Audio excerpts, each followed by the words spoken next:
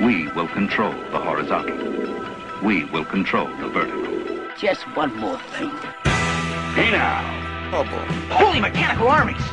Mom always liked you best. Oh, she did. You want it to be one word.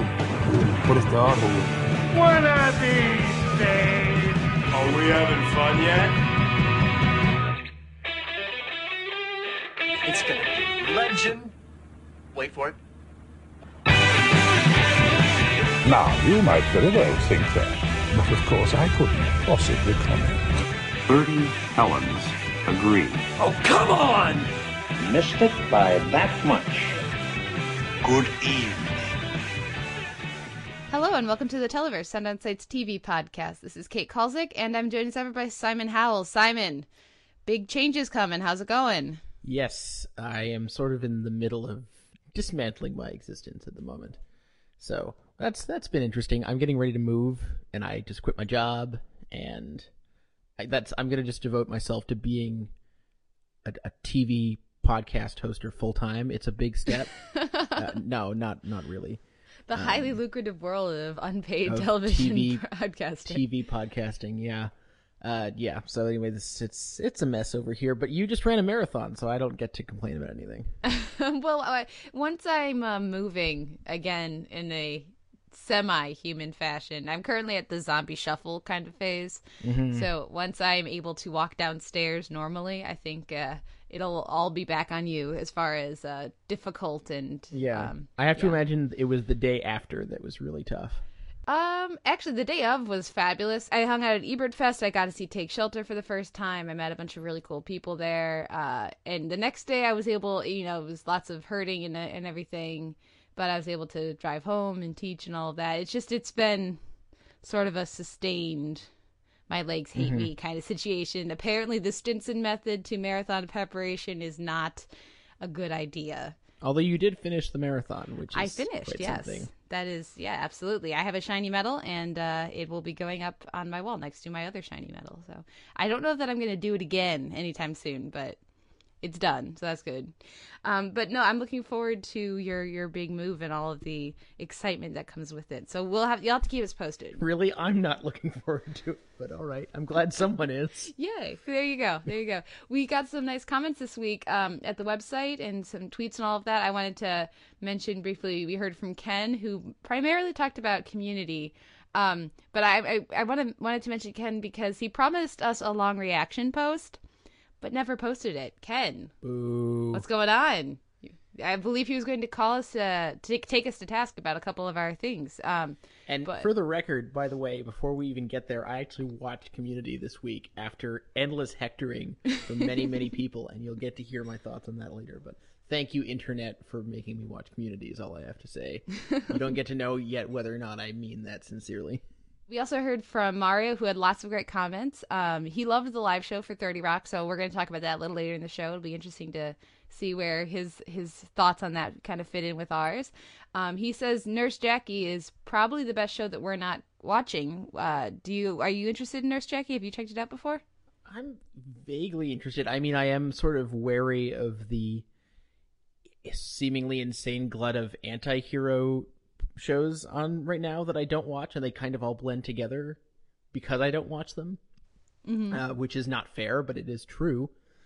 So, I mean, it might be nice to catch up on it sometime. I don't know. I don't think I can right now. But I have been hearing a lot of good stuff about this season, so I am curious. He's also looking forward to The Closer this summer and the Mary McDonnell spinoff of that, Major Crimes, which should be coming up. So that should be interesting. And thank you, Mario, for your comments and for giving us a heads up on some cool summer shows to check out. Let's see, at Sound Insight we have our articles, reviews of a lot of the different shows that are going. I'm particularly enjoying Adam's reviews of Mad Men. They kind of make me feel stupid, so that's always fun.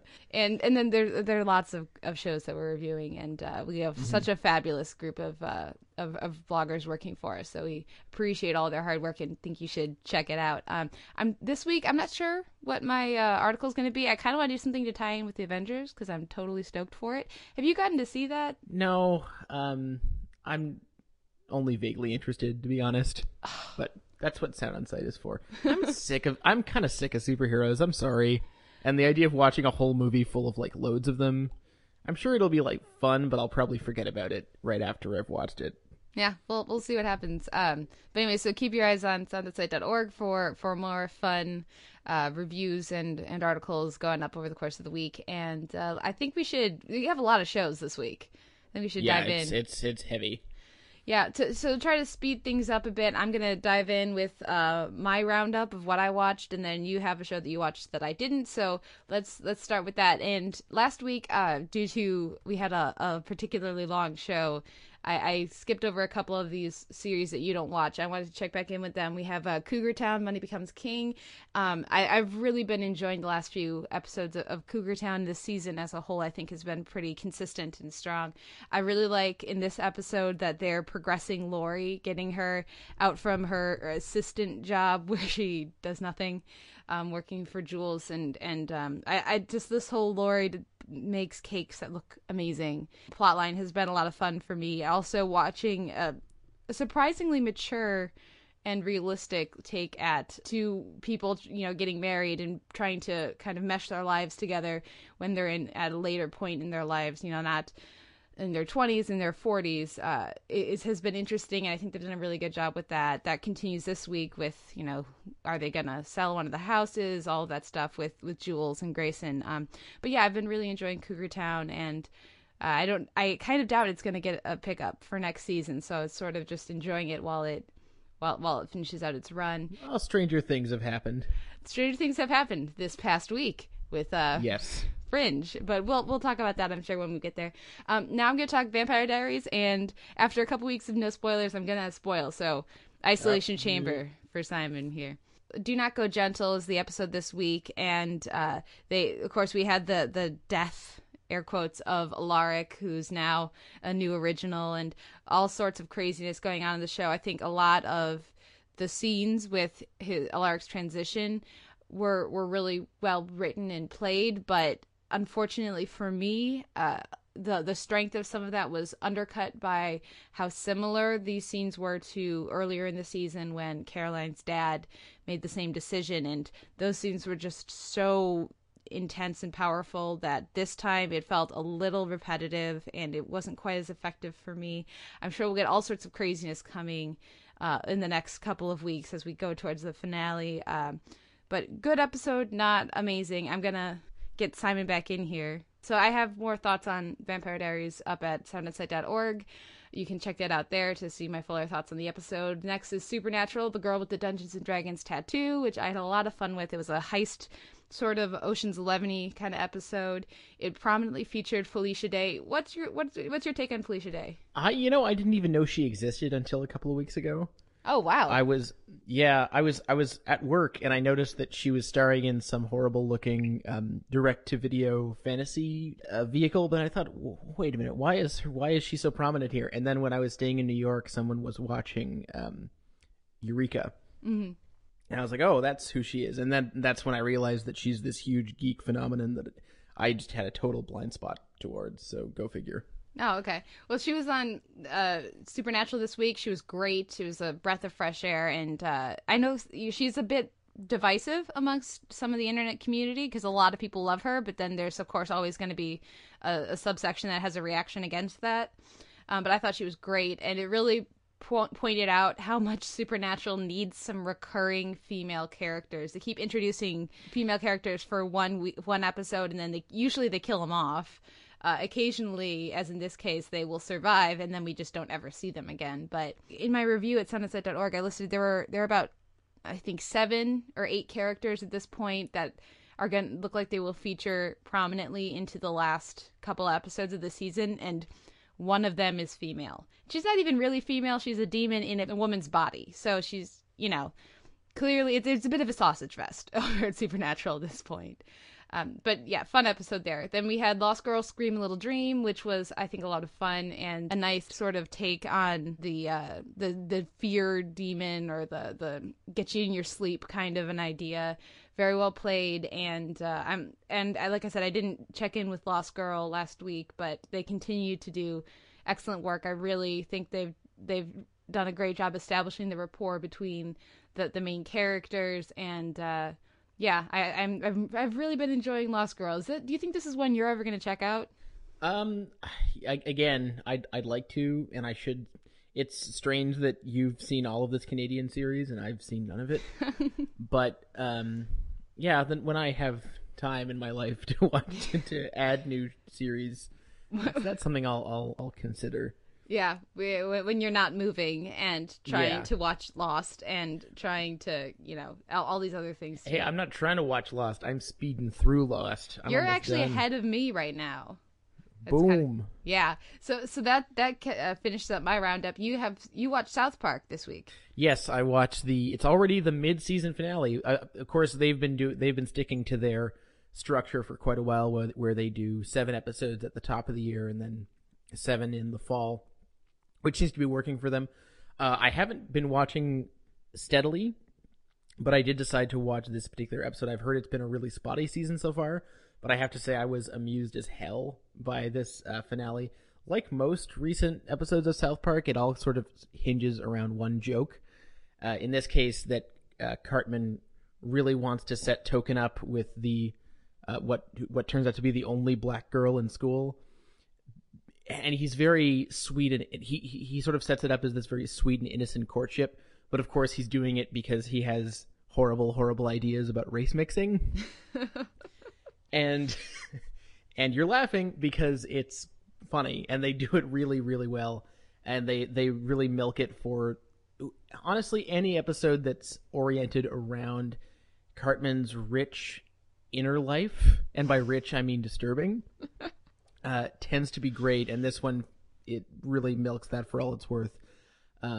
So yeah, hopefully that's a sign of more goodness to come. Compared to the mid-season finale they did last year, which was You're Getting Old, certainly not daring by the show standards, but a very solid outing, I thought. Yeah, I was surprised when you mentioned it was the mid-season finale. I feel bad for having missed out on so much of the show, or half of the show for the season. I have been meaning to check back in with it, but apparently I need to make it more of a priority because I just missed half of the season. I missed most of it as well, so you shouldn't feel too bad. But let's go into our regular week in TV. Now we're going to start back over at Tuesday and start with New Girl Tomatoes, which I think kind of ended the show's recent winning streak, if you ask me. I mean, it had its okay bits, but it's always kind of a bummer when a show that's on a really great roll of just fun and funny episodes decides that, oh, now we need the plot to kick in. And that's sort of what this week felt like to me, and it sort of did it in the most sort of obvious way possible, and with broader jokes than usual, like, oh, the Russian chick has a Russian accent, and that's funny, and Schmidt has a broken penis, and that's funny, but it wasn't. Nah, I was a little disappointed. I think I liked the episode more than you did, but I was definitely disappointed in particularly the ending. I was bummed that they got rid of Dermot Mulroney so quickly. I enjoyed him on the show, and I also enjoyed the only time anyone has ever said that sentence. I'm sorry. I think he's fine. I don't know. Anyways, but I liked the dynamics that it put the group in. I liked the daughter. I thought that there was interesting things to be done there. There were interesting things to be fair done enough. There. Plus, just Nick's man crush was just pretty. That to me was the best part of having Mulroney around. But so I was disappointed they ended that so quickly. But more than anything, while I am excited to see the waitress back for lack of Mary remembering, Elizabeth Ellis, for not remembering the character's name. I think Caroline, or is that? Yes. The ending with Jess and Nick was so on the nose and not funny. It was just kind of painful to watch them squabble like children. I don't know. It was disappointing to me. Yeah. Yep, I agree. Then on Thursday, nothing else on Wednesday, nothing else on Tuesday. I miss you, Justified. On Thursday, we have seriously, Community and basic lupine neurology, and I'm just gonna start this out with I loved this episode. It was a Law and Order kind of episode, and I have seen so much Law and Order over the years. I enjoy the series and the format and all of that, so I loved this episode. What did you think? I've probably seen just as much Law and Order as you. I was thoroughly indifferent to this. I'm sorry. Oh, you've got to be kidding me. I'm sorry. The Emmy showed up. As has happened to me every single time I check back in with Community, I watch it and my eyes just glaze over.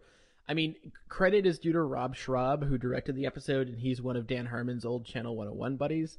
He has a very good eye for parody. And I don't know whether he actually got help, like, in terms of getting help through NBC of figuring out exactly how they shot Law and Order in terms of technical specs and stuff, but he does do a really good job mimicking the look of the show in terms of camera movement and cinematography. That was great, but you know, there were things I appreciated, but I almost never laughed. I chuckled once or twice, but I'm sorry. Guys, I keep trying to tell you, Internet, Community doesn't do it for me. I don't get it. Just I not don't working understand. Oh, I laughed so much during that. Like, just something as small as having the way that they shot Neil looking up the names of who had the keys. It was perfect. It was exactly how in an early episode of Law and I also like the specificity of some of these things. You could identify that as this is something they would do in early Law and Order. This is something they would do in this kind of era of Law and Order. And I can totally appreciate that, but it's not funny, at least not to me. Oh, it was. Oh man, we watched a different show. That's so crazy to me. But I guess comedy is. We watched the same show. We got different brains. Different brains, I suppose. But yeah, comedy is just such a subjective thing, I guess. You know, what makes you. It's subjective and it's objective. The objective part being, did I laugh? Then it worked. The subjective part being, what's funny? But oh man, that's crazy. See, for me, for example, it was so much more entertaining than the 30 Rock Live episode. But I have a feeling for you, you enjoyed 30 Rock more. Not much more. I mean, you know what? I think the difference is there's something about, and I as a preface, I didn't even see the last 30 Rock Live episode because I wasn't keeping track of that season. So I had no idea what to expect, and I had no idea it was going to be so raw and SNL-like, which was kind of neat to see, although I imagine didn't do much for you. I guess the reason that worked for me a little better is I just got, and I guess some people found it annoying, but there's such an infectious sense of fun to what they're doing, and just the how can I say this without sounding like a dick? The performativity of it to me was a lot of fun, and I first of all, can we just give props to Jane Krakowski, who I think schooled almost everyone in the cast on how to nail things like perfectly. I don't know. I thought she stood out to me as being particularly great.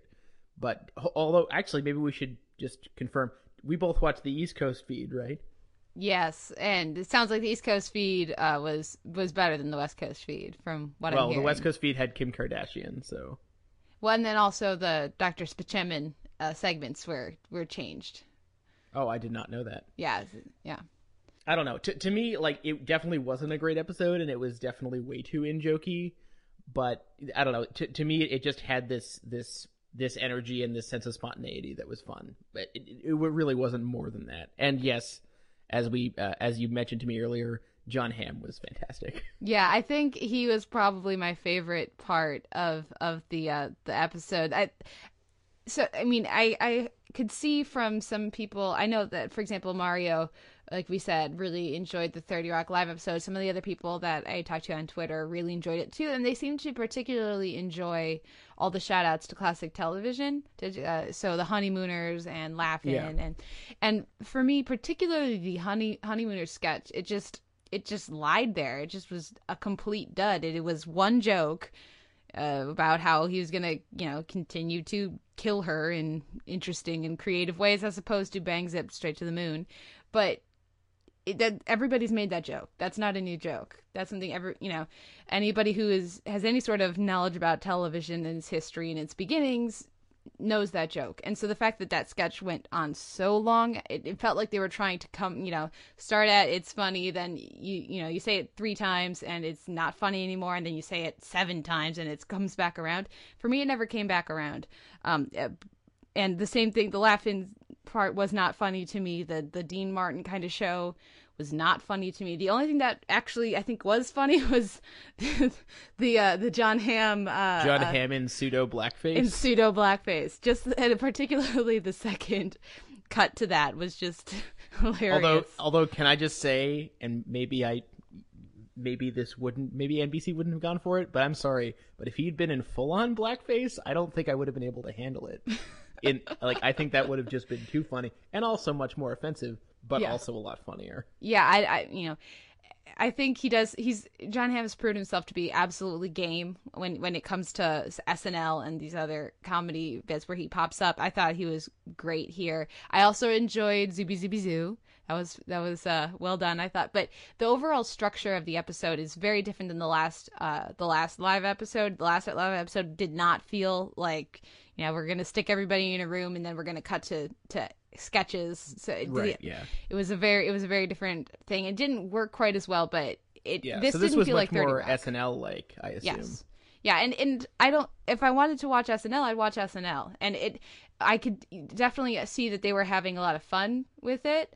But it just for me, their sense of fun did not translate to my sense of fun. Fair enough. And like I said, I didn't even like Amy Poehler that much. I thought she was wasted. I thought bringing in Jimmy Fallon, I think I would have had way more fun if they had brought Billy Baldwin back. Oh, actually, I changed my mind. I think actually Fred Armisen got the biggest laugh out of me. That was pretty great. Yeah, his bizarre little appearance. Yeah, was fantastic. He needs to be on more things, in general. But yeah, I mean, I didn't love it, but I got more genuine enjoyment out of it than I did Community. So suck it, internet. Next, we have Eagleheart and Silly Sammy, and I've officially drunk the Kool-Aid. I loved this episode. I thought it was hilarious. What did you think? I didn't like it quite as much as last week, but they definitely are going full bore with the strangeness this season, even more than they did in the first, which I'm really enjoying. I think it's definitely reaching almost children's hospital levels of being able to cram really dense concepts into very short periods of time, especially just in that cold open, which almost wasn't even comedic, just like it was like a more twisted version of something out of like a Supernatural procedural. Or Supernatural. Or yes, like Supernatural. Yeah, sure. Which was interesting. Ben Stiller was a weird surprise. I wasn't expecting that, but of course it can't take more than a day to shoot an appearance on a show like this because it's only 11 minutes long. They definitely it was grosser but less funny to me than last week. But still, I mean, Eagleheart is a good time for sure. Yeah, I really enjoyed Ben Stiller, and it sort of reminded me in a way of the Eastbound and Down with Will Ferrell, except that I liked it this time. Yeah. But I also really enjoyed Whit Hertford as Tommy Tumbles, and he's somebody that pops up here and there, and is more of a character actor. But I thought he was just so much fun in his little bit part as Tommy Tumbles as well. Brett Gelman to me is sort of the standout for me so far this season, if only because it seems like they've been content to sort of have Chris Elliott and Maria Thayer be a little bit more one note, and they've just been really running with his insanity and his many little bits of internal monologue and an utter disconnect from reality have I think been the most consistent sources of comedy for me. Yeah,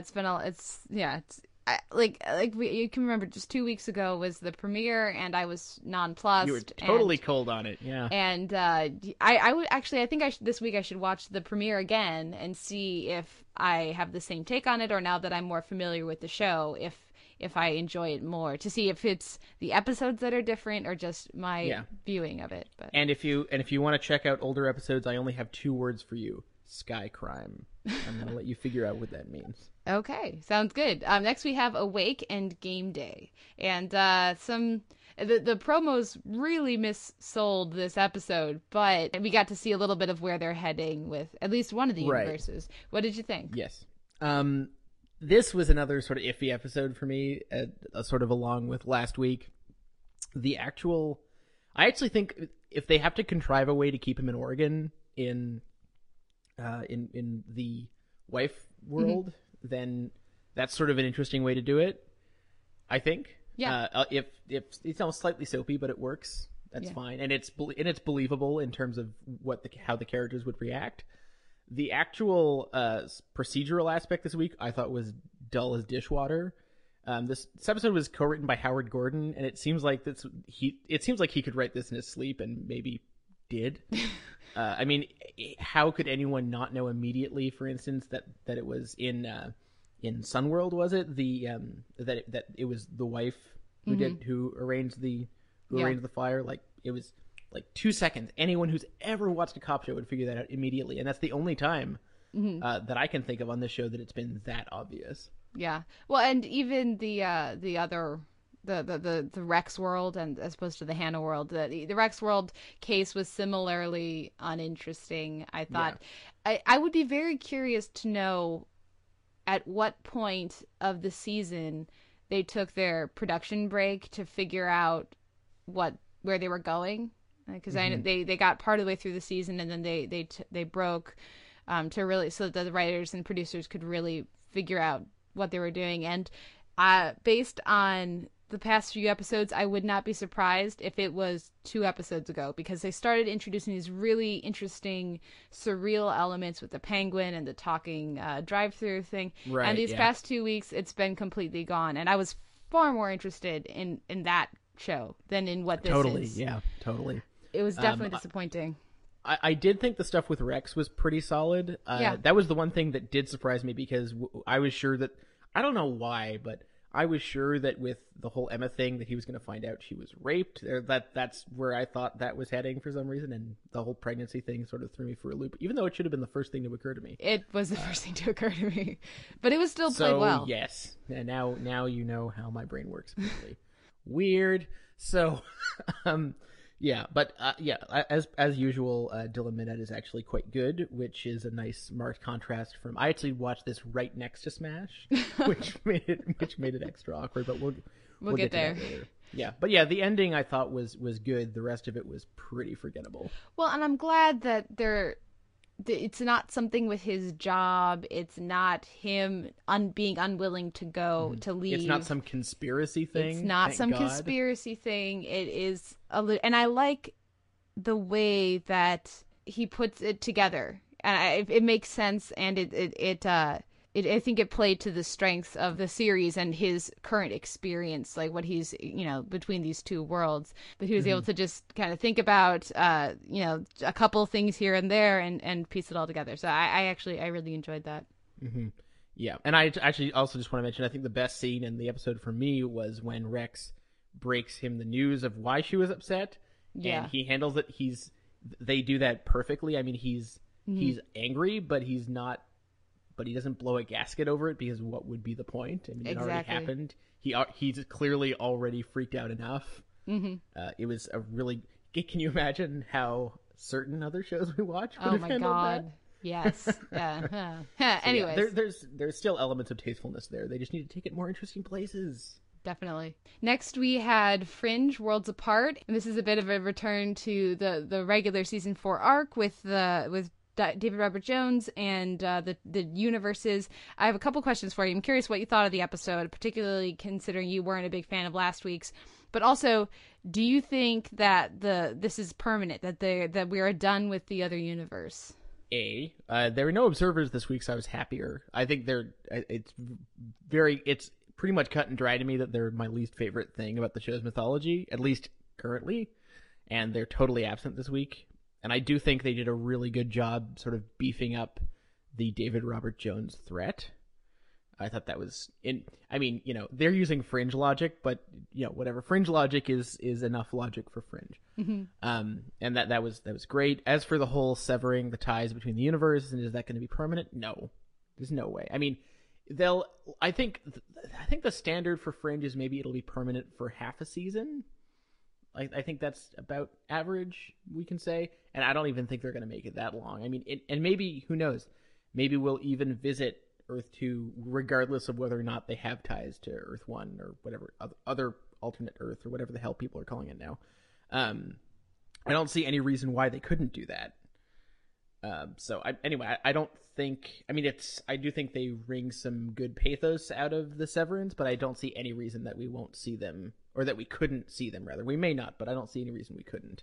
I seem to be the only person who actually thinks that we aren't going to see the other universe anymore, and yeah, because I was reading other reviews. I have my review up at Sundance Site, and I was reading other reviews, and pretty much everyone that I read thinks that we are definitely going to be seeing them again. And there is a good point to be made that Olivia's Cortexiphan ability, one of her Cortexiphan abilities, is to cross universes. So she, with the right trigger, she can go across without it destroying everything.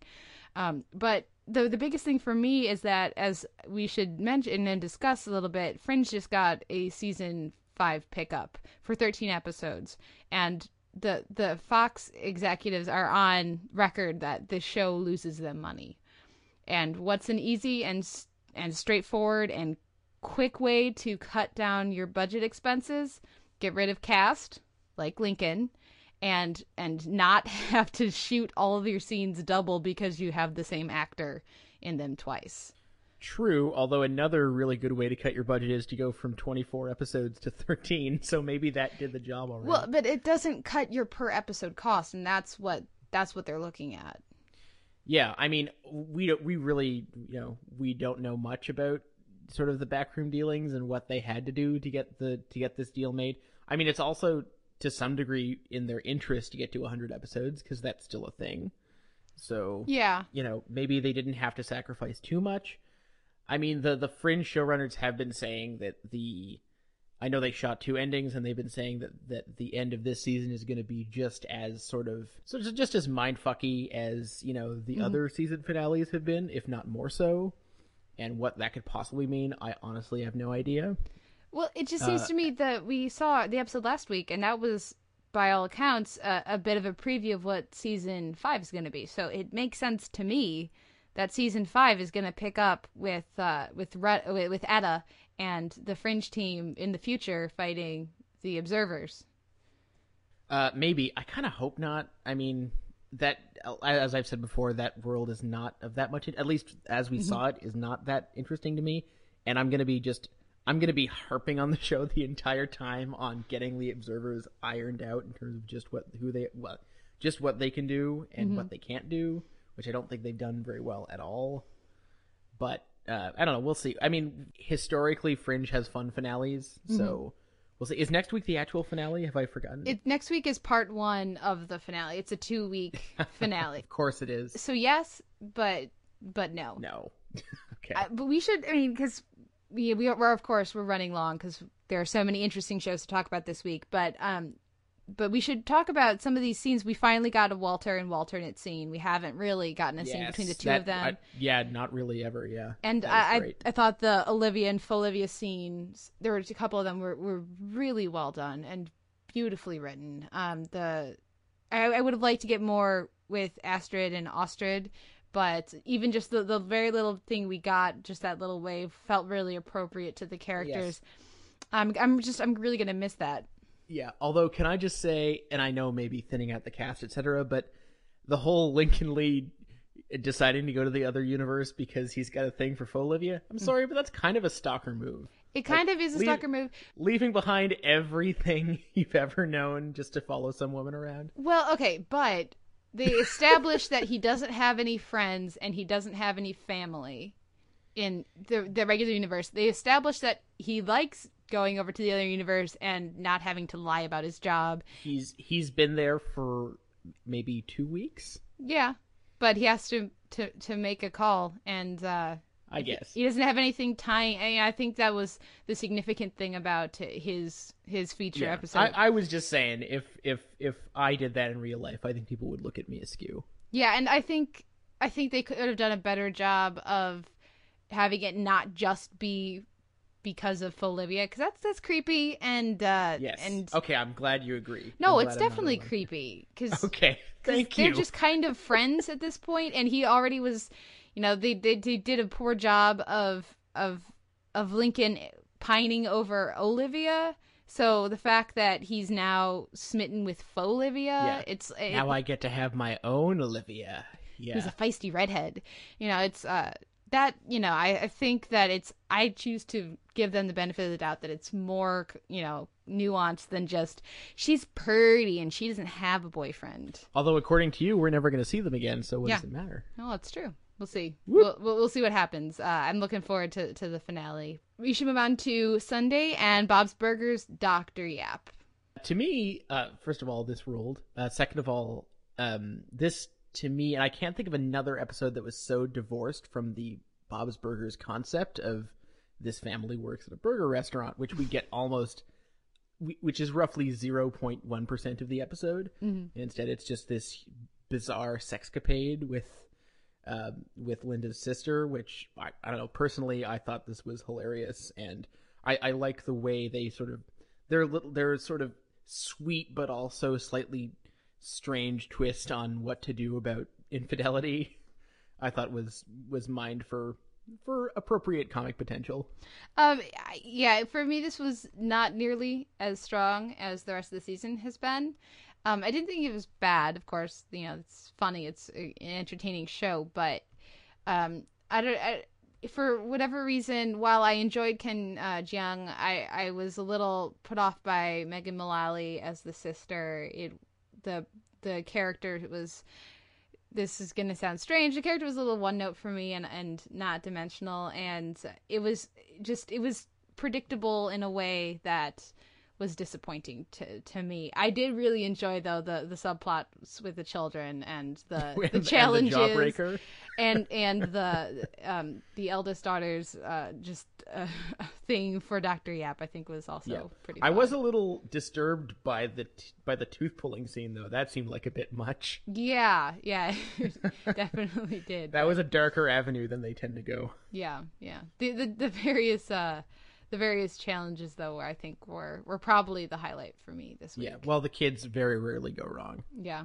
But let's move on to Girls and All Adventurous Women Do. For me, this was a much stronger episode than the first two, and this is also the third of the third of 3 episodes that critics were sent originally when they were reviewing the show. And for me, after watching this episode, I actually understand all of the praise that was being heaped on the show to start with, and it just kind of points out for me the flaw in doing that, where we watched the pilot, we watched the second episode, and at least for me, I did not understand where all this crazy praise was coming from. And so seeing this episode, I get it a lot more, and I think I'm on board for the rest of the season. What about you? I think we're totally on the same page. I mean, I think there were kernels of goodness or even greatness in some of the episodes, but it definitely clicks, I think, both comically and dramatically in a way that the other episodes haven't. And it's not even really that dependent on the other episodes to work. It feels like as its own thing, it works much better.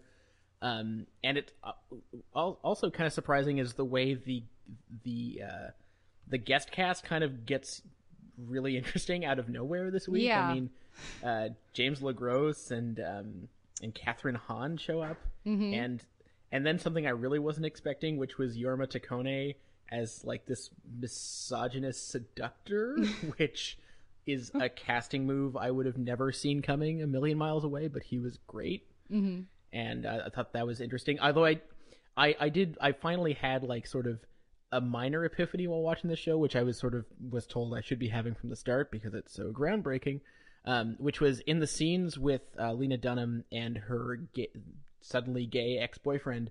I was having a really hard time watching the show because I apparently, like, I can watch Louis be emasculated and embarrassed and have horrible things happen to him, and I can find it totally hilarious. But when it's happening to like a 23-year-old woman, I seem to have a really difficult time finding any enjoyment in it, and that's not really the show's fault. But I did notice that discrepancy while I was watching it. Yeah, it's I think a lot of this episode is just so much more interesting because there's also the elements there from the first 2 episodes of she's trying to find a job, she's not used to having to actually take care of herself and all of that. But I actually enjoyed elements of these characters this week. I the cousin, just the dad of the person that the kids that she's babysitting comes home, and she just starts spouting off about how she kicked one of the kids and she totally smokes pot, and just the honesty, and that element of that character was really entertaining and different, and that compared with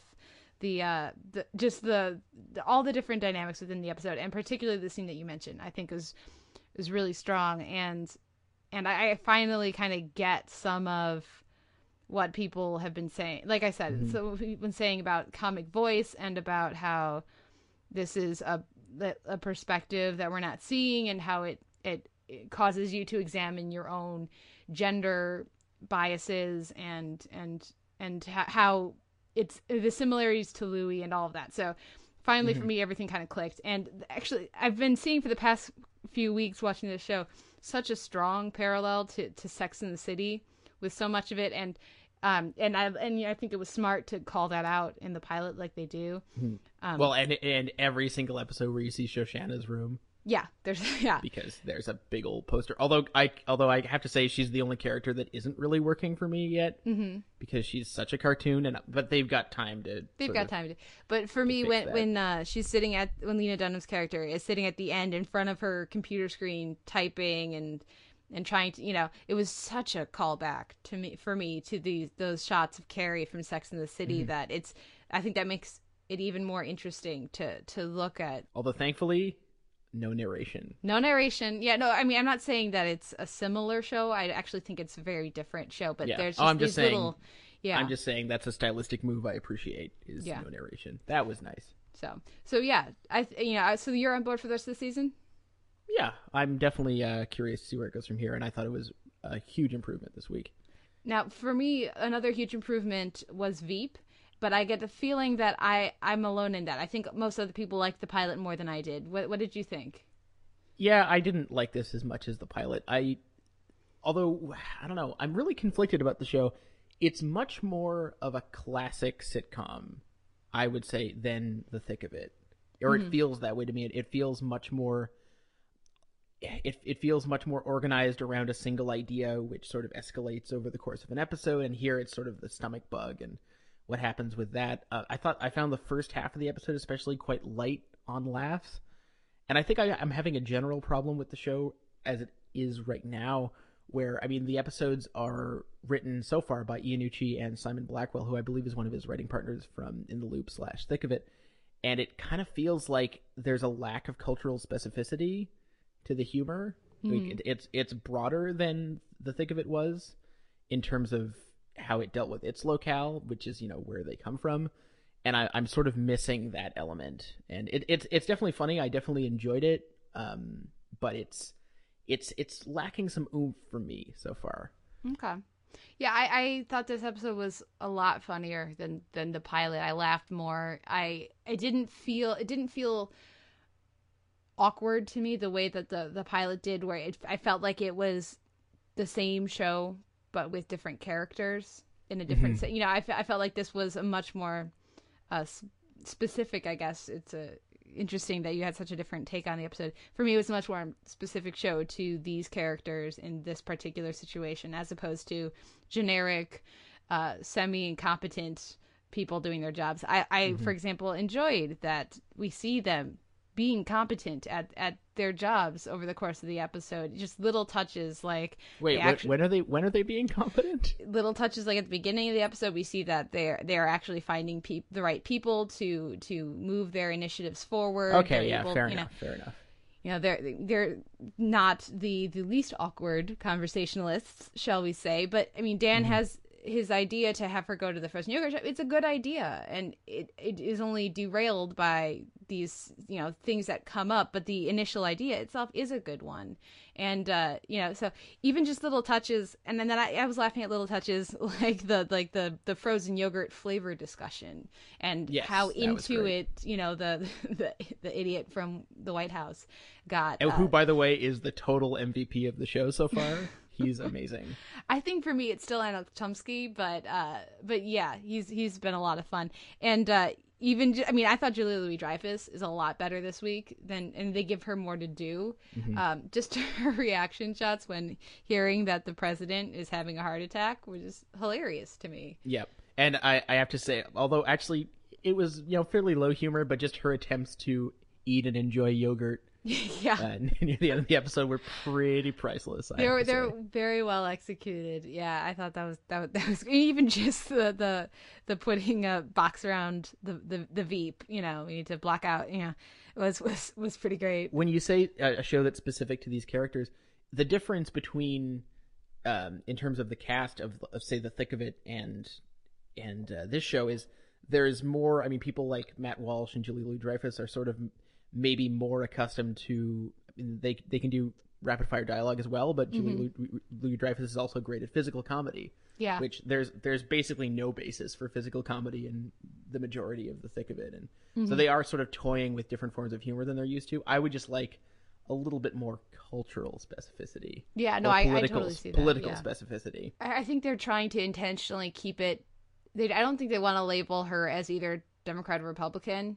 And so I think because of that, which is fine, and actually it's great, but it's hard to have too much specificity on that if you're not going to, Yeah, we'll see. I mean, there's ways to make it a double-edged sword that really does cut both ways, and that could work. And I'm hoping they can sort of figure that out over time. But yeah, it's definitely not bad, just not quite as good as the pilot for me. Okay, so next we have The Amazing Race, and we said goodbye to Mark and Bopper. Yeah. Yes, we did. I was somewhat frustrated, not frustrated, but disappointed that there was no catch-up point. Episodes where there are catch-up points seem so sort of vague, for when they're going to happen, and it's always the fast forwards. No, I mean where there's a flight and it's overnight, so it doesn't matter. That, for example, the episode when Mark and Bopper won, they had like a several-hour lead, but the next day the first thing they did was catch a flight to India, so it didn't matter. Whereas this week, because of what the challenges were, there was no possible way that they were going to catch up when they were 3 hours behind, just because the other challenges weren't hard enough. Yeah. To me, honestly, the episode never got more entertaining than watching Rachel just freak out when she realized that they could win if only she would shave her head. And just her like mini breakdown of that. I was laughing so hard. Oh, it's interesting. I had such a different take on that. No, I'm sure most people were laughing. For me, it's just so clear that she's incredibly she has incredible self-esteem issues and body issues and that to her she is more concerned. She feels so insecure that she would rather have the shield, for as she thinks of it, of her hair, so she can hide the fact that she's not pretty. Is what I think. Honestly, over $1 million. It was just the numbers of it that made funny. That was funny to me. Like she spent what, like $300 on $500 on her hair. $500 on her hair. If she fast forward to the end, they would have each won $10,000. Yeah, but it wasn't about the money at all. Yeah, it was never about the money. I know. But I know. But yeah. But anyway, I can't feel bad for her. I just can't. She's too horrible. No, I mean, and I liked the fact that Phil called them out at the end and just said, "Come on, guys. Why? Let's stop acting like children. Can we just? Can we move on here?" So, we'll see what happens.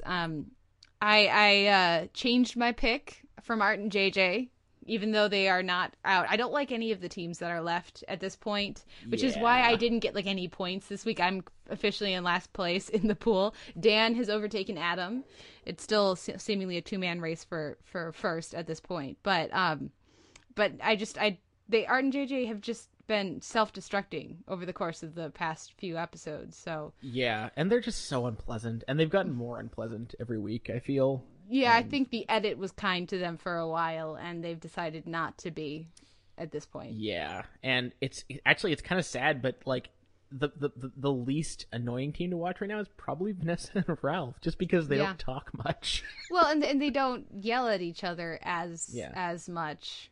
Yeah, as long as you keep them away from Brendan and Rachel, they tend to be fairly. And I have to say that Vanessa was a huge trooper in terms of dealing with her their twisted ankle. That was pretty impressive. Well, and especially, she kind of, when she's talking to Ralph, she mentions it's the ankle that has the pin in it, which means that that's an ankle she's had surgery on before, and so she could tell she was hurting, but also I think she was really concerned that she had seriously messed up her ankle that has already, that she's had issues with in the past. And I think it was also a nice reminder because they're both in such ridiculously good shape. It's a nice reminder that they're like 38, almost 40, as compared to Brendan and Rachel, who are in their, I assume they're in their 20s.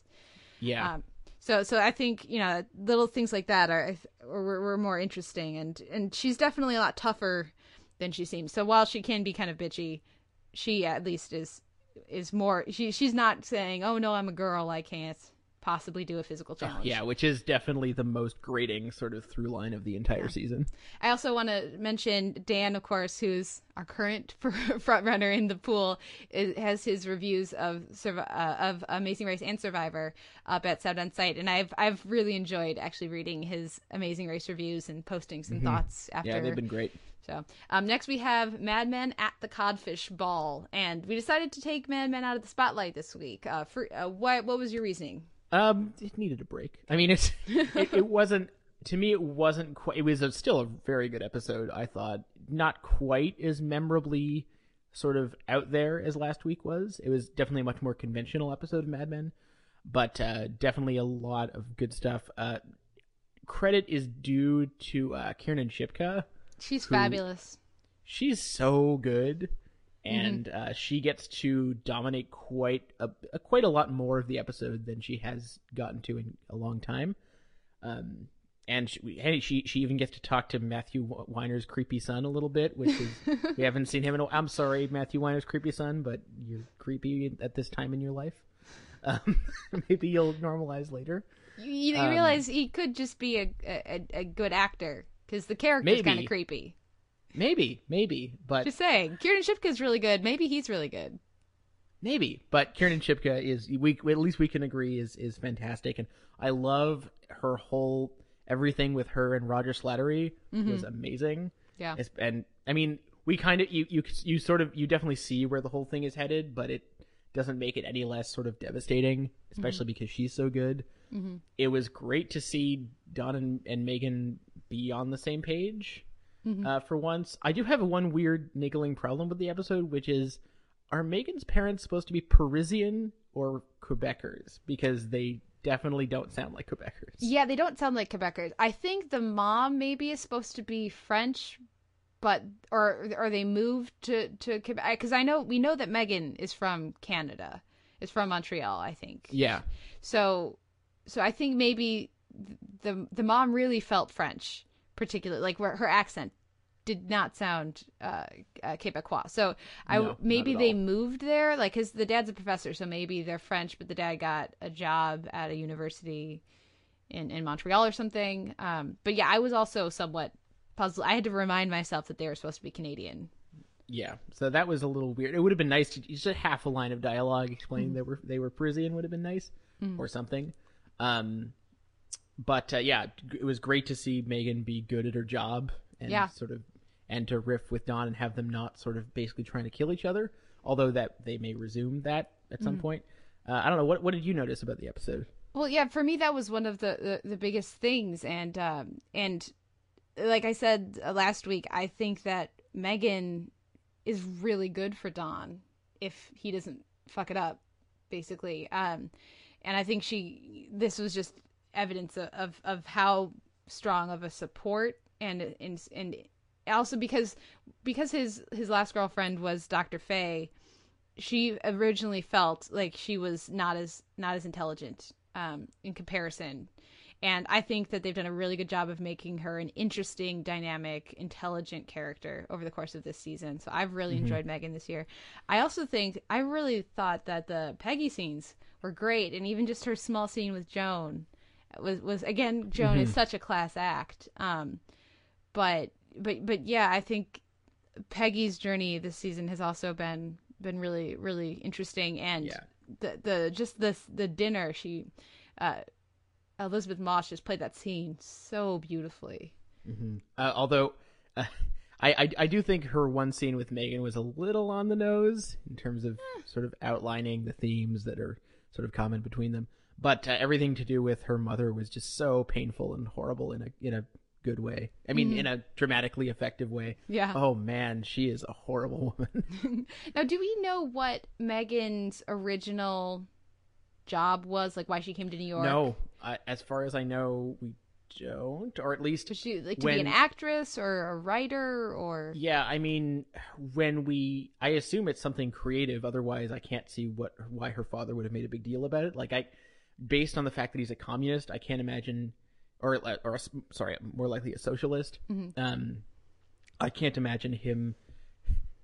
Why aren't you following your acting career? Like, it just doesn't square. It would have to be something creative or something politically minded. But we haven't really heard anything about that. So that's sort of another intriguing thing about Megan. Well, and they did a good job of showing her, not ennui, but just especially when Peggy says, this is the best that this job gets, just her clear meh reaction of like, oh crap, is this the best this job gets? Because I don't care anywhere near the way that you guys think I should. So we'll see where this takes her, but a lot of a good episode, not as groundbreaking or as interesting perhaps as last week's episode, but I don't think very many episodes of Mad Men are going to top last week's. Yeah, and I think it's been. I mean, if we look at where we were at this point last season, I think it's been more solid this year. Absolutely. It's been a really solid season. When I try to think of my favorite episode, I mean, I guess my least favorite is the Betty episode, but if I try to think of my favorite episode, it's hard for me to do because there've been a lot of really good stuff. There has been a lot of really good stuff. So we should move on. Game of Thrones, Ghost of Harrenhal. We're gonna have the Sound On Sight Game of Thrones podcast out, which you will be on. That's going to be going out on Wednesday evening. So again, scheduling issues have bumped that back a little bit, but I liked it. You liked it? It was very good. So I have my review up. It was up late Sunday night, so you can get my thoughts there. It's definitely they're going at a very good click now. Yeah. So we need to get Kiernan Shipka and Maisie Williams in a movie or a film or a TV show or something together, because man, she's fabulous as well. So I'm sure we'll have plenty to talk about when we get to the Game of Thrones podcast later this week, which will be out on the Televerse feed and also up at soundonsight.org. But let's move on to Monday. I watched The Voice, which they had the semifinals. All the final two of each team performed. Two of the teams performed together. The other two teams performed together. Lots of performances. The thing for me with the semifinals is that it's unfortunate that particularly CeeLo's team, both members of CeeLo's team are better than most of the people who are there. And the other thing that's frustrating is that the best person from Adam's team probably will not make it to the finals because the other person on his team is more popular, particularly with the teeny boppers and the ladies who are going to more likely to vote in to support dreamy Tony Luca. And Katrina Parker, I think, is probably my favorite person there, who's also on Adam's team. There's a couple others there's one in particular who just shouldn't be in the competition at this point. It's from Christina's team. Chris Mann sang Ave Maria, which I'm sure for everybody else was amazing, but for me wasn't, because it's when you're singing Ave Maria, you just sing Ave Maria. That song does the work for you. You don't need to add flourishes to it. And when you do, it just comes off as showy and egotistical and takes away from the power of that piece, as far as I'm concerned. I mean, he's wearing a white suit, a silver scarf, and there was smoke and fog all over, with candles. I mean... Okay, I haven't been following The Voice, but that is hilarious. Yeah. As soon as I say that, and he's a good singer. It's really nice to see, because I get frustrated sometimes whenever they talk about how so-and-so isn't trained and has taught themselves how to sing, and like that somehow makes them better. that gets frustrating to me. It doesn't make them worse, I don't think. I think Juliet Sims, who's has no training, like no professional training or anything like that, is one of the best people on the show right now. But having training doesn't make you worse. It gives you so much. It gives you a much wider range of skill set to be able to project and to. I mean, just listening to him shape his vowels so that he can have the the optimal sound placement in. Sorry, I'm getting more technical. Well, I don't think it's about better or worse. I think what they're trying to go for, and you can take issue with this, is there's this issue of elitism where, I didn't have that leg up of, being trained from age 7 or whatever. I just have this naturally or whatever. Yeah. Well, if you're not as good, then it doesn't matter to me. But if you're better, good for you. They're trying to create artificial divisions between people so that you'll care more is basically what's going on. Yeah. Well, and it's something that, I don't know, there's this notion that if you have training, you're less authentic is also frustrating to me. Yeah, definitely. It's like that. It's just this notion of, I don't have any of that book learning, so you should. I'm better because I don't have education. Yeah, it's another version of anti-intellectual elitism. Yeah. Just sort of transferred to the artistic realm. Well, and I do want to stress that Juliet Sims was not saying that. She, that was coming more from the way that the segments were put together and edited and cut. That's nothing that any of the people on the show are saying. It's just sort of the subtext that I get frustrated with. But anyway, so I'm looking forward to seeing who makes it through. I think the overall quality is pretty good. I thought that the group numbers worked really well, and I think it's got to go to. If the best singers actually make it to the finals, I think it's going to be it should be between Juliet Sims and Katrina Parker, but we'll see what happens.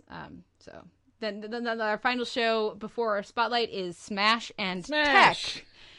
I'm going to say let's keep this to 3 minutes. 3 minutes. Okay. The good was mostly the stuff with Tom and his storyline. That was fine, pleasant. Yeah. Nice. I was really glad that his boyfriend's father wasn't a homophobe, or there was no weird tension in that family other than professional, which was really was refreshing. Well, and it was Clay Davis. And it was Clay Davis, yes, of course. And I just felt like they handled that whole thing. It was very classy. What else was good? The opening number was okay.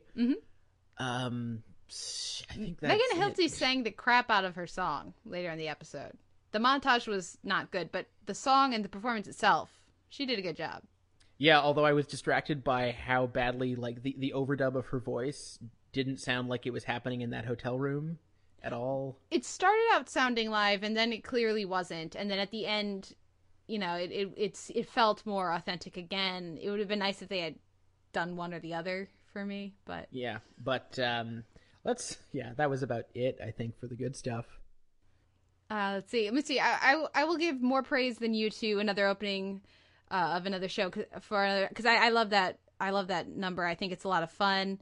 It didn't have the energy that the actual orchestration of that song does because they wanted to throw in these little flourishes from the score to Bombshell. But I do really like that number, so I was glad to see it come in. What else? I'm glad that as far as positive things, I'm glad we got a couple of these boxes ticked and out of the way, but that's going to lead us to our negative things. So let's start with Dev. Okay, Dev, why are we supposed to care about him at all? He's been just a total shit from the beginning, practically, and he does exactly what we expect him to, and he's utterly useless. Yeah. But he's still not as useless as Julia, I don't think. She's got to be one of the worst main characters on TV right now. Just her whole reaction to everything with I've already forgotten his name, coming back as DiMaggio. Michael Swift is just so shitty. That didn't bother me that much. What bothered me is the fact that they're bringing him back is tiresome. But as far as her reaction, I think that she brings up a great point that they have experience with other people coming in last minute and pulling it off. And the fact that they don't even entertain that notion is somewhat frustrating. And I think it becomes more about, for her, not the fact that Michael Swift is coming back, but the fact that this is something that she cares so strongly about, and she's just being bulldozed over and ignored.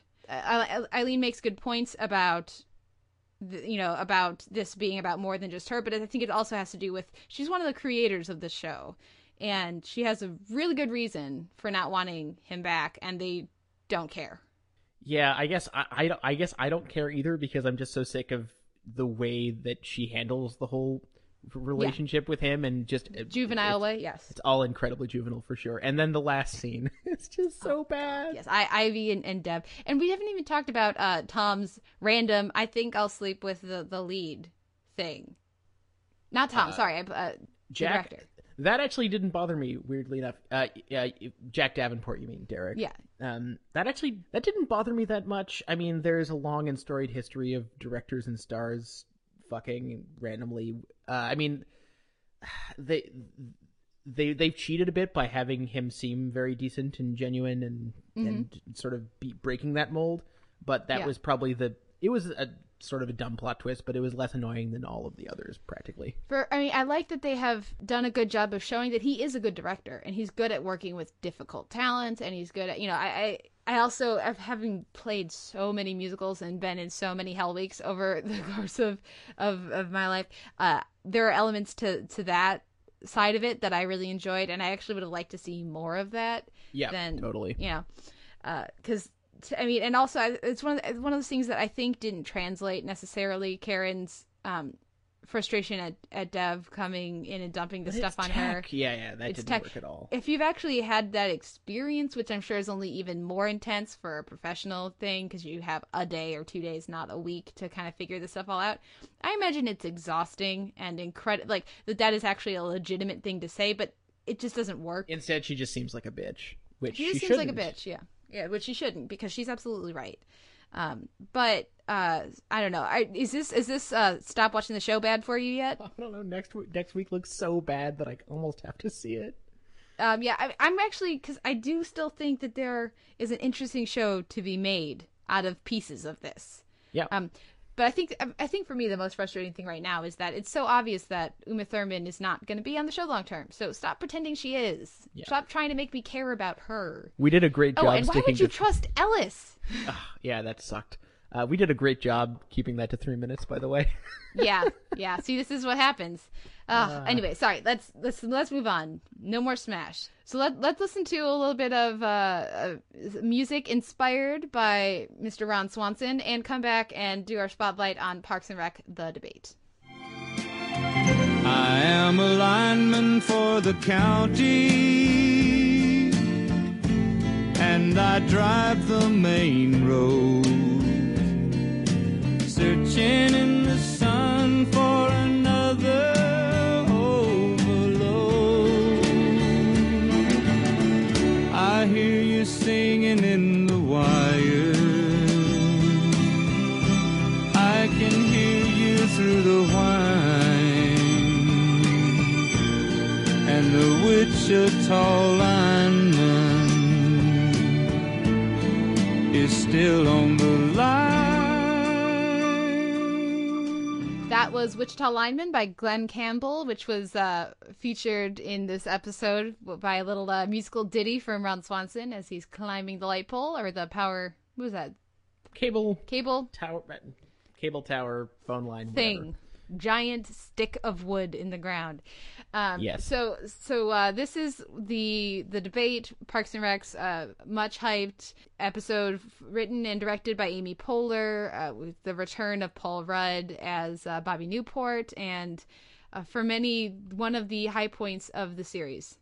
What did you think of this episode? I thought this was. I don't think it's the greatest episode of Parks and Rec ever, but I think it's definitely. Even if you don't think it's necessarily the best episode of the season, I think it's a very clear demarcation point for the season, and I think it is a high point of sort of the election plot, which I think they've handled spectacularly well. And I think we both agree that for the first stretch of the season, it didn't feel like the show was on its highest gear. It definitely felt like it was a downtick from season 2, a marked downtick, so much so that we talked about that a lot when we were talking about ranking our favorite shows last year. Mm-hmm. But I really think that over the last while, as long as they've been dealing with this plotline so directly, it's really been great. I think it's been almost, if not quite up to its season 2 peak, then pretty close.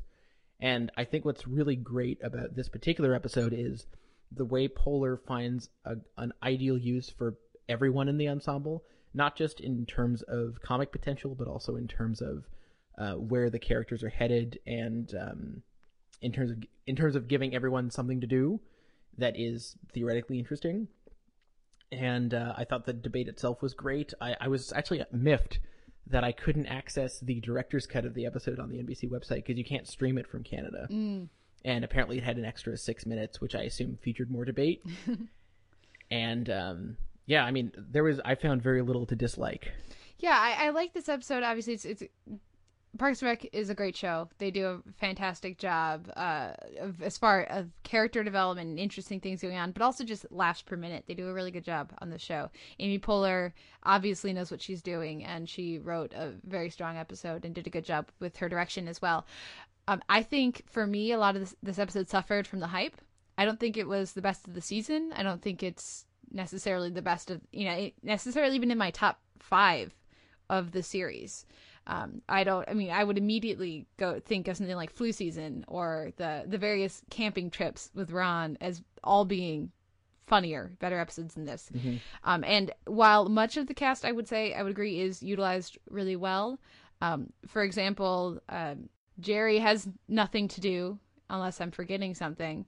And Jerry, I don't think he's barely in the episode. And Retta's character, whose name escapes me for the moment, has nothing to do. And well, no, that's not true. I love her reaction shots to Chris Pratt's to Andy's movie recreation. She's actually sort of key to making those work. I mean, she doesn't have anything to do as a character, but yeah, she's April a has key nothing element to those do. Scenes.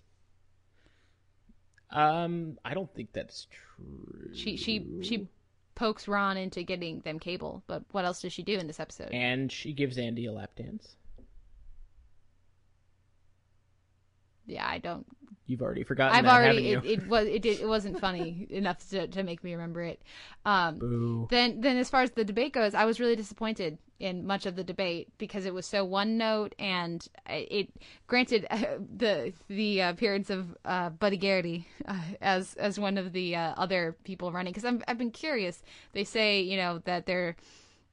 Bobby Newport and Leslie Knope are, basically the ones vying, but there's always these other list of names. There's always the fringe candidates, yeah. So I liked having them in here, and that was fun. But everything with Bobby Newport in the debate was the same joke or the same through line, and there was, it just wasn't. I was hoping for more debate, and I was hoping for a more interesting debate. I don't know. I mean, I can't really imagine what else you could do with Bobby Newport in a debate situation. I mean, he's been very consistent as a character in terms of what he's like and the reason that people sort of might be expected to vote for him. And I thought that having sort of Catherine Hahn's character orchestrate this Sweetums related coup or attempted coup was very clever, and I thought was sort of unexpectedly cutting in terms of sort of the show dealing with sort of corporate influence. Definitely. But that's that's like 3 minutes of the show at the end. That's the rest of the rest of the debate. There's only so much show. Yeah, but the rest of the debate is, oh look, Bobby Newport's an idiot, but everybody's lapping it up.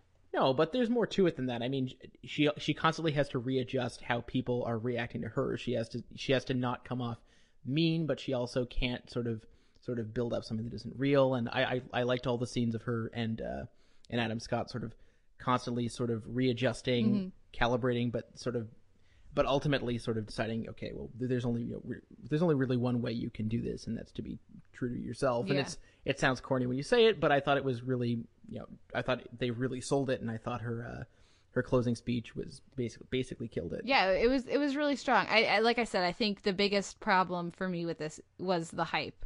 I had heard this is a great Paul Rudd Emmy submission for best guest star, and he didn't do hardly anything in the episode. He did a good job with his one note to play, but nothing. I wouldn't throw him out as a potential best comedy guest star by a long shot over the course of the season.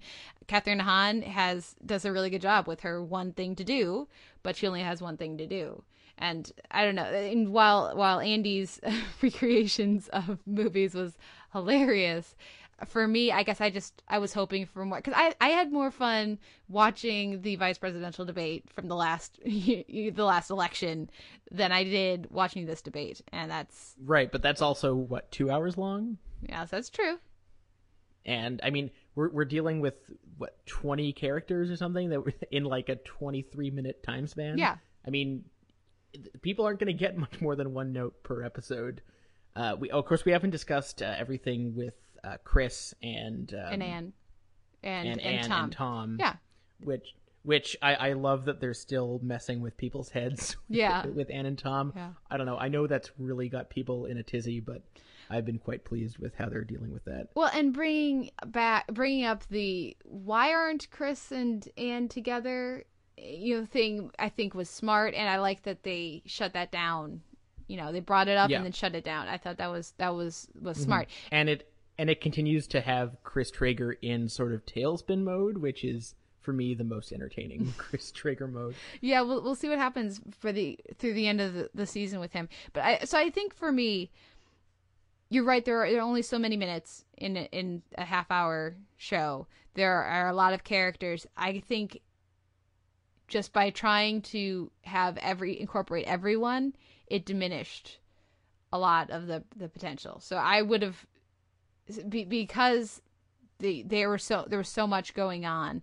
Each of the things that were going on were good, but it just felt disjointed, I guess. I would rather have seen a tighter focus on the debate, like just the debate, or with cutaways, I guess, to Andy's antics, or have an episode focus on Anne and Tom. I would, I guess I think it was trying to do too much, or maybe even just if it were a double episode, that would have worked for me better too. Yeah, and it's ludicrous that 30 Rock's had a bunch of double episodes and Parks hasn't had any. Yeah. Because Parks totally has could do way more with a double episode than 30 Rock ever has. Yeah. Well, and also Ron has almost nothing to do in this episode either. So I guess for me, that's why I probably wouldn't be saying this if I hadn't been hearing for months. Oh, just wait till the debate. He shimmies up a cable line singing Wichita Lineman. That's good enough for me. Okay. Well, I don't really have much more. I've been a bummer for this entire spotlight. Do you have any? You totally have been. What's wrong with you? I expect more from Parks and Rec. It's one of I think it's one of the best sitcoms or comedies, not sitcoms, comedies that we've gotten in television, and I expect more from them at their very best than this. Not that it was bad. It was not bad. It was good, but it wasn't great. Well, we'll have to see if they can make you happier with what they got. How many episodes left, by the way? I think 2? Just a few. There's the bus tour. There's the finding out who actually won. 2 weeks left to go. Yeah, that's what I thought. And it's to their credit that I don't know who's going to win, and the show could kind of work either way. Yeah, absolutely. And it definitely doesn't feel like either outcome will be a deal breaker. Yeah. So let's take another break and come back and do our season spotlight on The Good Wife, its finale, and all of season 3. Ms. Nyholm, I believe you know everybody? I think I do. Hello. How are your negotiations going? Well, I don't know. I gave him 5 minutes to agree to my settlement offer, and that time is up now. We're suing you. On behalf of LLC Pharmaceuticals, makers of Veracine and Elvitil. And their insurer, LifeState. We joined forces to sue you for $50 million. For fraud and malicious prosecution. Come on, this is harassment. Is that your legal opinion, Will? No, it's mine. Your company doesn't like being sued. Try making products that don't kill and maim people. Here's a better idea. Stop intentionally and wrongfully instituting legal proceedings you know are without merit. We were just awarded $25 million. I'd call that merit. No, I would call that judicial bribery. Oops. Is that a sensitive topic? This case was built for a jury. You requested a bench trial. It's $1 million case, and your basketball buddy awarded you $25 million. It was cleared by a grand jury. No, you weren't indicted by a grand jury. You gamed the system. I know you will. You can't do that with me. Or with me. That's right. We're the dream team.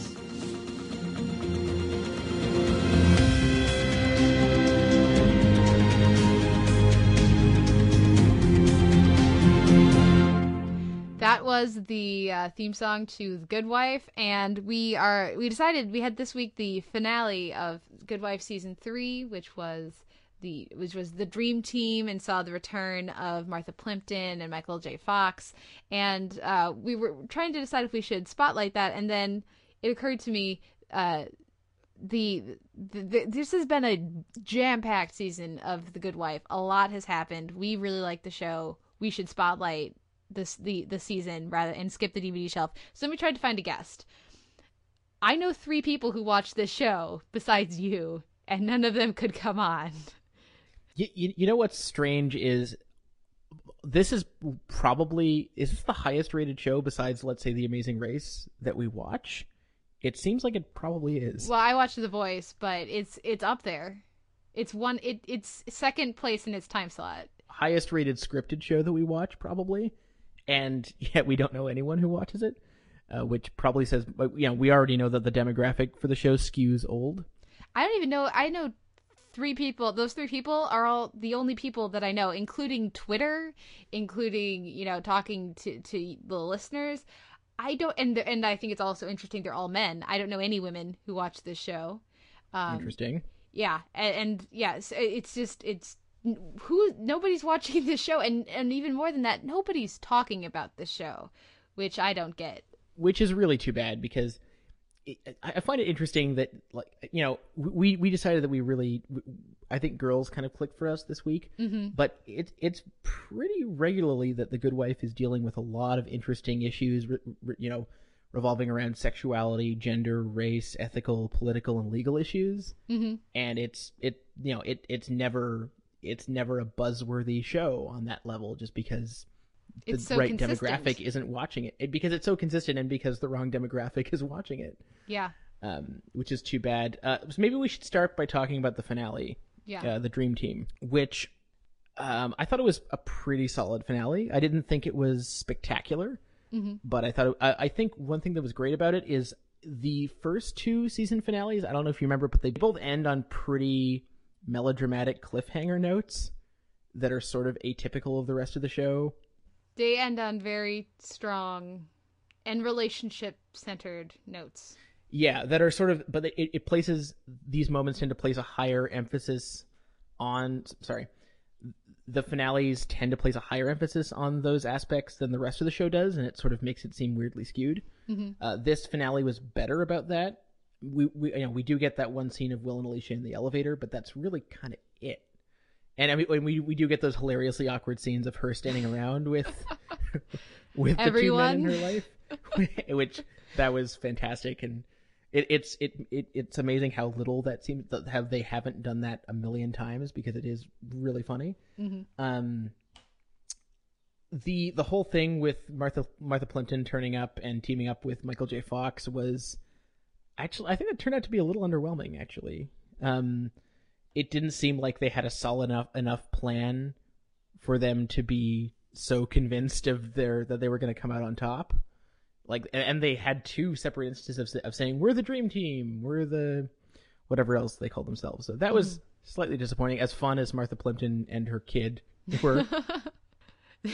that song coming with the toy coming back so many times was great.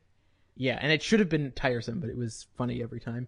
I felt like they trumped that up a little bit, but it was still fun, and I'm very intrigued about what they're doing with Kalinda for the first time in a little while. Well, and as far as the Dream Team, the titular Dream Team goes, I think that for me the reason that worked is because of the end of episode reveal that it was just a misdirect, and so any lawyers could have come in and done that, but because they sent in Patty Nyholm and Canning, Lewis Canning in, that's what caused the team, Will and Diane, to take such focus, to put such focus on it. So if it had just been 2 other lawyers, they could have probably handled it, but then it wouldn't have distracted them as much, because they're such forces to be reckoned with. I do agree, though, that having both of them there, because there's only so much time, I guess, for them, I think having either one of them by themselves would probably have felt more dramatic and would have given them more to do because they were splitting the task, you know. But I do think the notion of them kind of teaming up is pretty fantastic, and I we haven't gotten any Martha Plimpton in quite a while, so I was very much enjoying Captain. She's great. She's so great. Yeah, I mean, obviously she's a little busy, you know, with Raising Hope. With Raising Hope, which is also coming back next season. Right. But yeah, so I really enjoyed that. As far as Kalinda, I agree. It's interesting. We've had her husband teased before. I felt like we had actually met him, but apparently I'm crazy.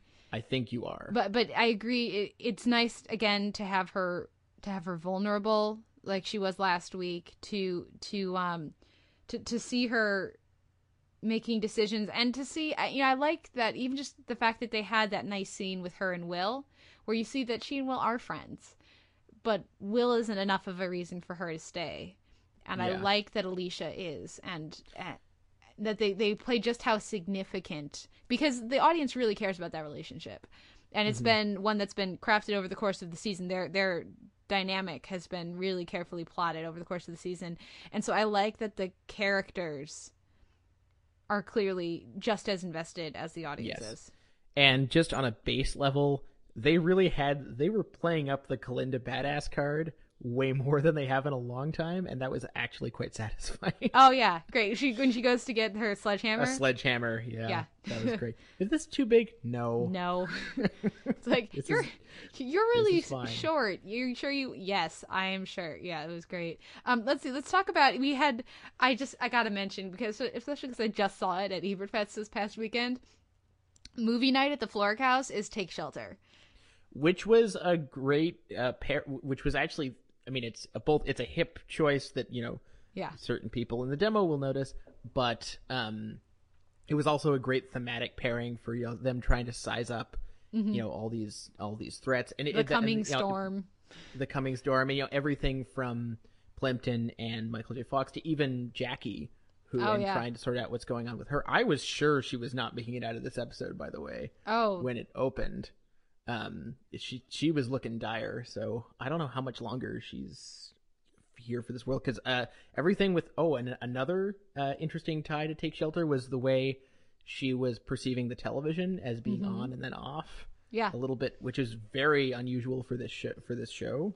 Well, it sort of reminded me of in Justified, when we got that just out of nowhere return Arlo, of Helen, And it's, you know, and they did such a great job, and I enjoyed just the deliciousness of how bitchy she was in the past couple of episodes, and they did such a great job of building that up to then just undercut it this week, where she's starting to lose her faculty. So just as you start to really enjoy hating her, it's far more interesting, and so yeah, it was. I'm looking forward to where that's going. I mean, it's a pretty standard sort of cry wolf scenario, where at the point where she actually could use some sympathy, she's not going to get any. Yeah. Or at least maybe not in time.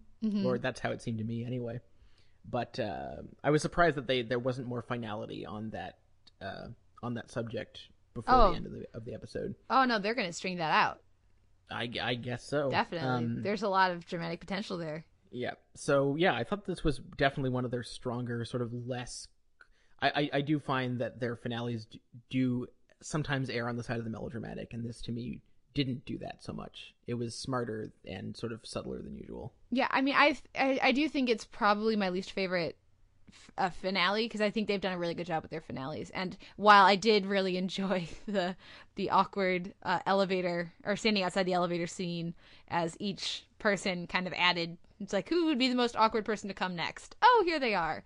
That was it was a little too cute, I think, and a little too extended. There was a little too much time on a couple little elements like that, which kind of detracted from the overall effectiveness of the episode. But you know, something I really appreciate about this finale, and maybe that we can sort of segue into talking about the season as a whole, is, you know, the end of the previous seasons has, and this episode does sort of again find her at a decision point of sorts, although it's sort of a less, it's not as much of a pressing one, but you know, she finds herself between Will and Peter, or between supporting Peter or not supporting Peter, whatever. And so much of this season is so much more open in terms of what her options are or aren't. Like, she could live with Peter and sort of just seem like sort of support him just as a candidate. She could actually come back to him, maybe, although that doesn't really seem like a valid option. Will is still floating around, although they don't seem to be much of an item. Everything about the season sort of is foggier and sort of more ambiguous. And I think this finale sort of reflects that a little bit. And that's sort of what I really enjoy about the show. And I've talked about how there is no clear ending, or more specifically, there is no clear happy ending for The Good Wife.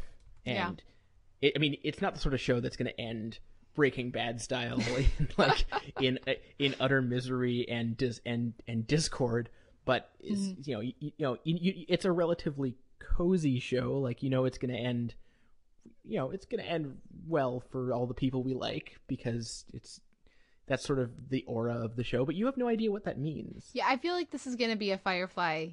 Well, there we are, or there I am, kind of. Or here we are, I think it is, kind of ending to the show. But definitely, it's been like you said, a murky and event-filled, and to transition, a guest-filled season. Jesus, yeah. Let's talk about some of these. I mean, as I mentioned, I think my single favorite moment of the season was just Zach Grenier, David Lee, dressed up in his Modern Major General outfit, Gilbert and Sullivan. But we've had Carrie Preston as Elizabeth Tascioni, one of my favorite guests on the show. Michael J. Fox. Lisa Edelstein was here this season. It's easy to forget because feels like so long ago. We had Anika Noni Rose for quite a while. We had at the end here Matthew Perry. We've also, there have been any number of one-off people, but then there's also been the arcs of Caitlin was all this season, and it's been everything with Parker Posey and Amy Sedaris was all this season. Not to mention the judges. So we had the arrival of Fred Melamed was in one of them from the Coen Brothers, A Serious Man, who was fantastic. I always love it when Kurt Fuller pops up. Absolutely. And finally we get, like we mentioned last week, Stephen Root joined the judges panel, which seemed like overdue. But yeah, looking at this season as a whole, what stands out to you? And I've also said this before, it seems like every 7 or 8 weeks, or every 6 or 7 weeks, they'll come out with an episode that is just mind-bogglingly good. And I think there may have only been 1 or 2 of those this season. The obvious one that stands out was episode 7, Executive Order 13224. Bob Balaban. With Balaban, which was amazing. That is a stellar hour of television. It is probably the most consistent drama on television. So we've said that's another reason that it doesn't get much attention. And you do kind of wish that they would pull out an episode like that, out of their hat a little more often. So maybe it would help people take notice. But I think in terms of things that weren't so great, the one guest we haven't mentioned yet is Dylan Baker, who showed up at least twice this season as Colin Sweeney, and his first appearance was pretty effective, but then they brought him back again, and to me it felt like overkill, and no pun intended. And I feel like they need to retire that character. Yeah, I think he could definitely use a bit of a break. I actually enjoyed his episodes this season quite a bit, and though it could have potentially a bit of overkill. I did enjoy just the twisted nature of his and Marina Baccarin's relationship in that second episode. Marina Baccarin also another shows up. Guest star. For me, I guess the weak point for the season, I would say, it was the Eli election thing that we got, the love triangle sort of with Amy Sedaris. I mean, we're both on the record as thinking that did not work at all. No. But I mean, if you're going to talk about love interest, we should talk about Diane and her stable of fabulous older gentlemen. Which is awesome. I love everything to do with that. I especially love Gary Cole, who unfortunately wasn't around much this season. Yeah, I love Diane and her unknowingly competing love interests, and I'm that's a pretty great just in terms of both originality and sort of comic potential and giving her stuff to do and outside of The Office, and I thought that was consistently great. And and again, another element of the show that nobody talked about, even though it was pretty unique. Well, and it's just they're not doing that elsewhere on television. I guess Smash, Angelica Houston, it has a love interest there, but for the most part on television, if you're an older woman, you're not getting any, basically. So pretty much to see her actually trying to seek out and find like a significant other, or just to not be alone, stuck at work all the time, like so many of these powerful women on television tend to be. It was really nice. I would also say I really enjoyed the arc that we got with Caitlin, and just from her introduction, I kept being surprised by where they took that character, and it was such a nice parallel to Alicia's journey. Yeah, and that was a great example of the show defying expectations, but not in a big dramatic game changer sort of way, just in small, satisfying, sort of provocative ways that reflect the themes and tell us things about the characters and sort of make them reflect on where they are. I thought that's a great example of them doing that. I have to also mention Matt Zuckery, who I think over the course of the 3 seasons, I think I can safely call him most improved. Okay. Because I feel like he was fine to start off with, but I really feel like he grew into the character and really became this very distinctive presence. Yeah, absolutely. I mean, I enjoyed him on when he showed up on Gilmore Girls and so these other series where I've seen him before, but I think he fits really well with the ensemble here and brings a lot of charm. Doesn't feel like quite the right word. A nice sense of humor, but also intellect to what could be a really straightforward role. Yeah, he's got the sort of the very extremely dry wit sort of down pat, and I think it took him a little while to figure out how to do that without seeming smug. Yeah, and that which is a really tricky balance, and I think he's just nailed it, and he's now back at Lockhart Gardner, which was maybe the one thing that was really easy to see coming this season.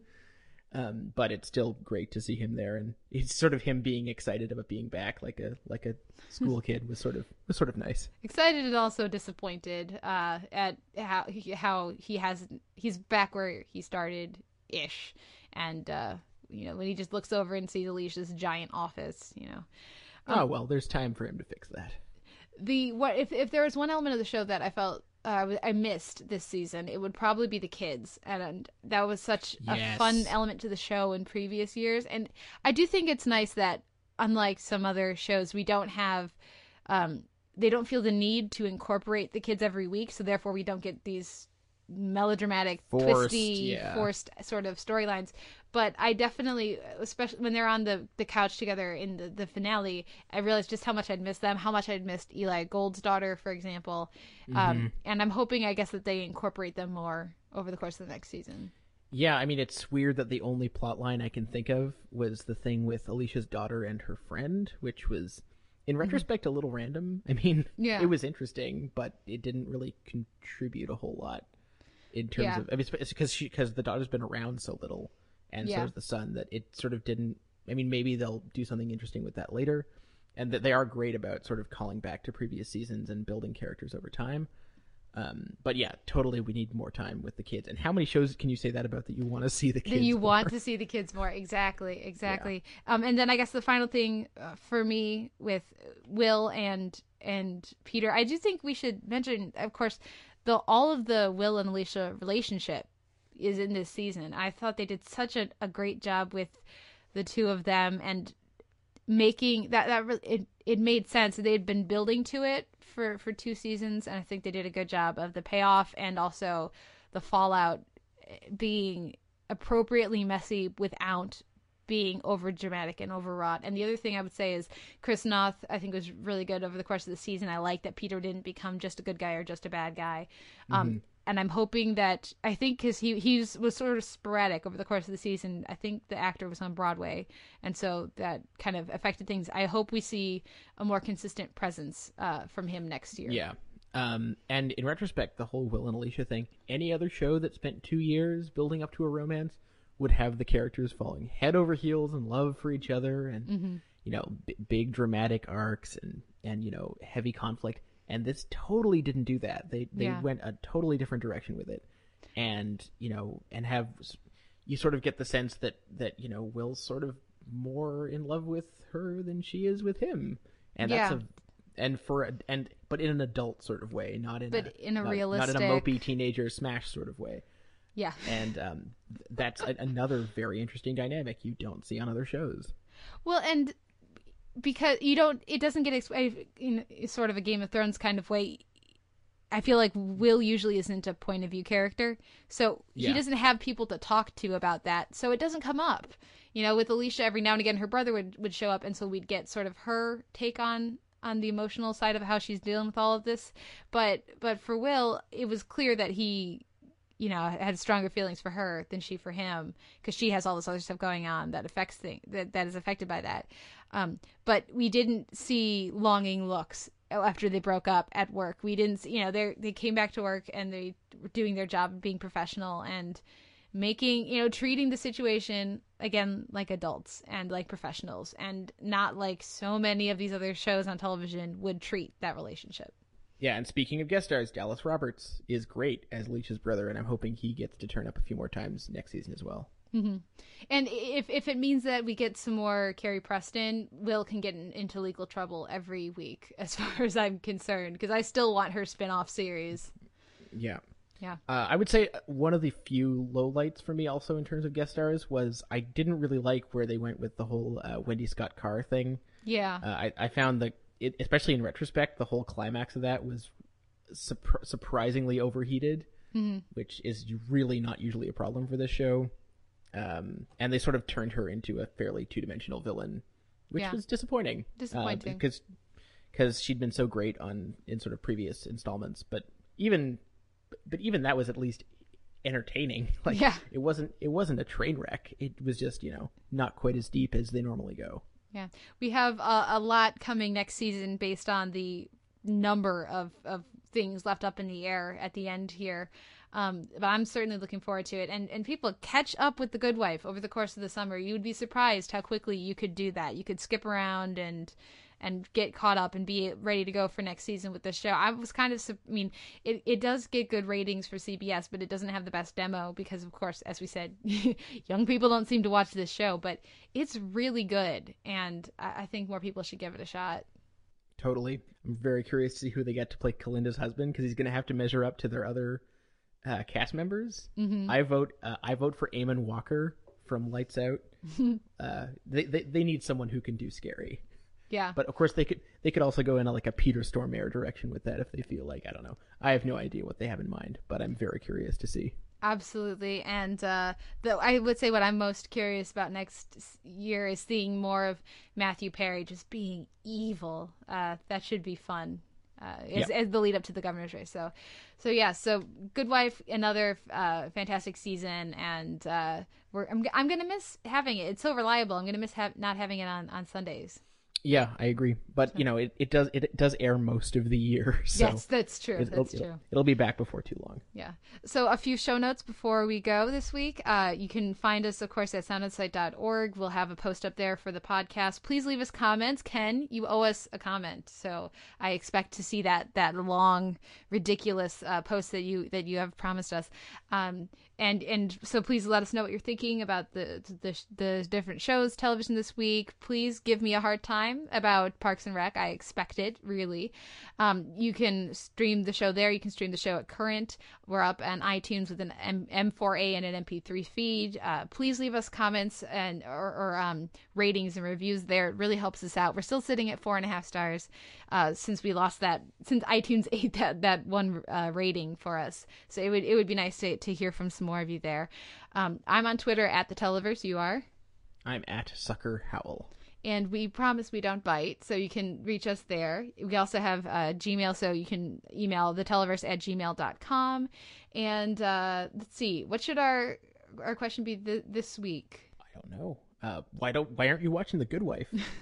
Actually, I actually am curious. I know some people just haven't gotten around to catching up with it, but what is keeping you from checking out Good Wife? That's a good question. So please let us know.